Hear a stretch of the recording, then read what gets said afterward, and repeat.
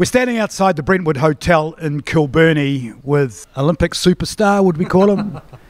He looks like he could work on the door of a bar pretty quickly. He's a big lad, Tom Walsh. Welcome to Wellington. Yeah, thanks for having me. And definitely had a few looks from bouncers over the years when the shot put boys have rolled into a pub, and we've had a few taps on the shoulders going, "Hey, look, boys, no trouble tonight." So maybe I would fit in quite well standing on the front door. I think you would. You'd be one of the best looking doormen I've seen around. But I'm not trying to make like that's a come on or anything. We're just starting our chat. What are you in Wellington for? So here for the Capital Classic on Friday night. So it's one of the big athletic events in New Zealand every year, and Tony does a great job at hosting that, and getting all the top New Zealand athletes there. There's also a few Aussie athletes coming over too, which is pretty cool too. So yeah, we're really looking forward to my second comp of the year. A bit disappointed that Jacko isn't here in town, which the more we can throw against each other the better, but he seems to be not going by that. But yeah, it should be good fun at Newtown Park on Friday night. Last week when you were in Wanganui, you shot pretty well. I mean, you were only a few millimetres off your personal best. No, off the stadium record I was only a few centimetres off that, but it was one of my best opening season comps ever. So I was really happy with it, and I was really happy with the changes we've made technically, and they stood up pretty well to going into a comp stage, and that's what really tests the technique and see if you've actually nailed things down. Because you've just changed coaching. Has that got anything to do with the technique change? Yeah, I've had a new coach now for about 18 months, which is good, and things like that take a while to make sure that you're on the same ground as each other, and you're talking the same language and stuff. So this last kind of 6 months we've really took leaps and gains and talking the same language and being on the same page, which is awesome, and I think it's showing in that the technique stuff that we talk through on a daily basis, it's going pretty good, I think. Do you have a full-time coach? Does he travel with you? Is he like your buddy the whole time, like a tennis pro? No, not all the time. I am lucky that Athletics New Zealand do pay him to be my coach and to coach other kids in Christchurch as well, which is good. But when I'm away, he's probably away half the time I'm away, and that's just because I'm a strong, independent male, and I can look after myself as well a lot of the time too. So I don't need him there all the time, but it's great to have him there when we can make it happen. I'm sure as hell you could look after yourself. I don't think there's too much argument on that one. I've also read that your thoughts, that you're not done. People think, you're still a young man, and as far as shot putters go, very young man. Yeah. So you've got a bit to go, and you think you can do better. Absolutely. I'm only 30 now, so there's no reason why I can't be throwing for the next 6 years or even more maybe. It depends if the love's still there.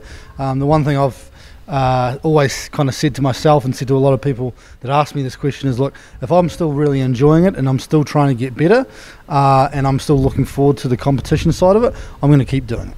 And I just don't want, but the only thing to that is I just don't want to be making up the numbers. I want to still be competitive as well.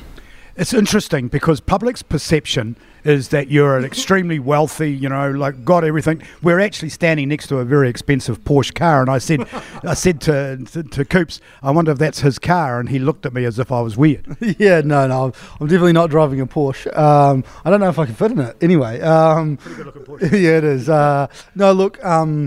Like everyone's had a tough time over the last few years, and I think sports people have had a particular tough time, not only with not knowing if the competitions can be on, but in terms of the money towards that dropping and so forth and changing, and sponsors also not being involved as much. So yeah, for sure, it's been tough the last few years financially, but I'm lucky that I get supported by the New Zealand taxpayer through High Performance Sport and Athletics New Zealand, and that definitely helps it.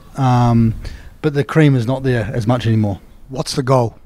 The goal is to win Olympic gold. That's one of the things I don't have in my wardrobe, and I also want to break the world record. The other two guys, Joe Kovacs and Ryan Krauser, both now have thrown over 23 metres. I know I'm capable of doing that, and I just haven't been able to put it together in the last few years. But there's no reason why I can't. Last kind of year and a half physically, I'm improving still, and I probably was leaking a bit of power through my poor technique, and then so we've made those changes that we're trying to get more of the horsepower into the ball, and I think we've made some good changes to do that. What are the people of Wellington going to see on Friday night? Well, you come down and see. There's going to be there's a lot of track races. I want to see what they're going to see from you. Well, from me, look, I think I've got the stadium 22.9. Oh, geez, look, if I do, I'll be shouting from the rooftops. I got the stadium record at 21 metres, I think. So, look, anything a little bit further than that would be great this early in the season. I threw 21.09 in Wanganui last Saturday night, so I definitely feel like I should be improving on that. Because I'm feeling good. Have you still got the builder's belt? I still got the tool belt on, yeah, that's for sure. I don't do a lot of it anymore, and I just do stuff for myself mainly, and little bits and pieces jobs for people here and there. But I'm 30. I need to recover as well as train, and the building stuff doesn't allow you to recover. It might allow me to recover mentally, but physically that definitely doesn't. Standing on your feet, whacking in nails, or lifting frames and trusses. So I try not to do that, especially around competition time. Thanks for coming to Wellington. Thanks for showing the people of Wellington what you're about. I know that you've got a huge fan base throughout New Zealand. You're one of the athletes that everybody loves, that everybody knows. Everybody knows your name, a bit like the bar. So good luck on Friday, and I hope it all goes well for you. Yeah, thanks. I'm really looking forward to it. And look, come down to Newtown Park and see us in action. I think it starts around 5ish. So come down and see not only the big guys throwing balls, but the runners around the track and some jumpers and so forth. So it'll be good fun. Thank you very much. Sweet, thanks. 90% of parenting is just thinking about when you can have a break. And when you do take a break, enjoy the Parenting Hangover podcast. They go together like a tutu and jandals. We've said from the get-go, we ain't parenting experts, but it's cool to hear, what is your neighbour doing? What do they say? A problem shared is a problem halved. Oh, that's good. Not that my children are problems, but I feel better talking about it. The Parenting Hangover with Clinton Jordan. New episodes every Thursday on iHeartRadio or wherever you get your podcasts.